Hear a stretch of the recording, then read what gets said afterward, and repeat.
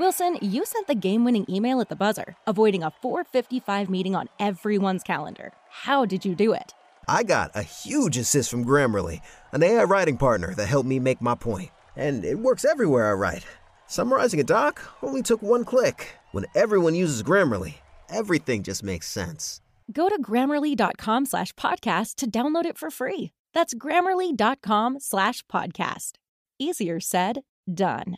Teresa Mitchell and her son were one of the many that showed up here at the Duval Supervisor of Elections office in order to take advantage of the extended deadline to make sure they were registered to vote. I'm just happy that they extended it and my 18-year-old will get to vote, because these young people need to be heard as well as us older people. Mitchell says that if it wasn't for this deadline extension, her son wouldn't have been able to participate in his first election. Reporting from downtown, Hannah Lee, 104.5 WOKV. So the doors closed at 7 o'clock. The Duval Supervisor of Elections, Mike Hogan, is with me this morning on Jacksonville's Morning News. Did you see many people register yesterday with that extended period, Mike?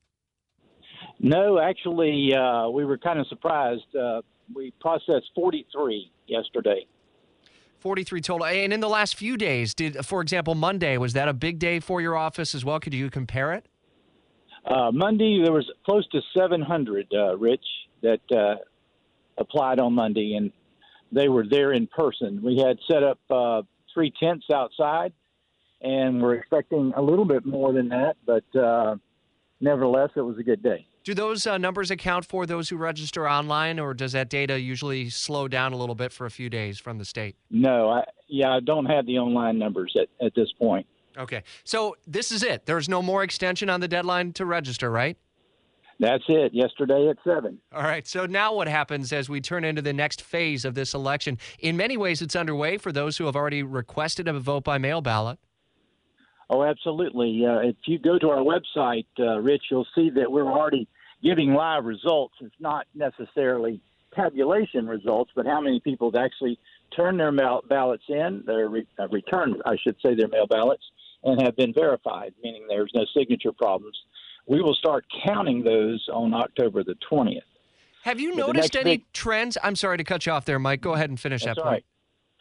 The next big item on our agenda is that the sample ballots will be going out to everybody's homes on October 9th. Now, they've been online, available for folks to go online and look at their personal sample ballot for about 2 weeks now. And then the next step is early voting gets underway, the 19th? And that's correct. The 19th is the first day of early voting. What I was wondering about earlier was, did you notice any trends in the registration process? Was there an overwhelming amount of new registrations based on party that you were able to at least draw conclusions off of in terms of growth? Well, at this point, since it's been the last 2 days, we've not really looked at party association.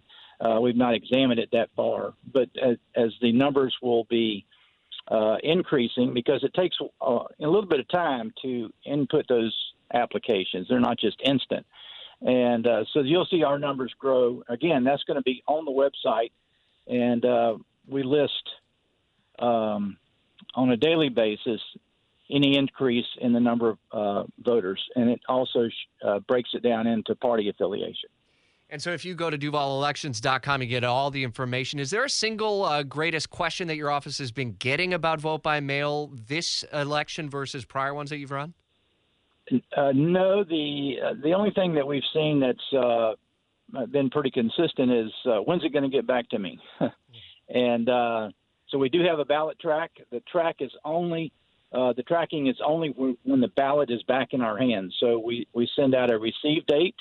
We send out we've mailed, and then what everybody's looking for is counted.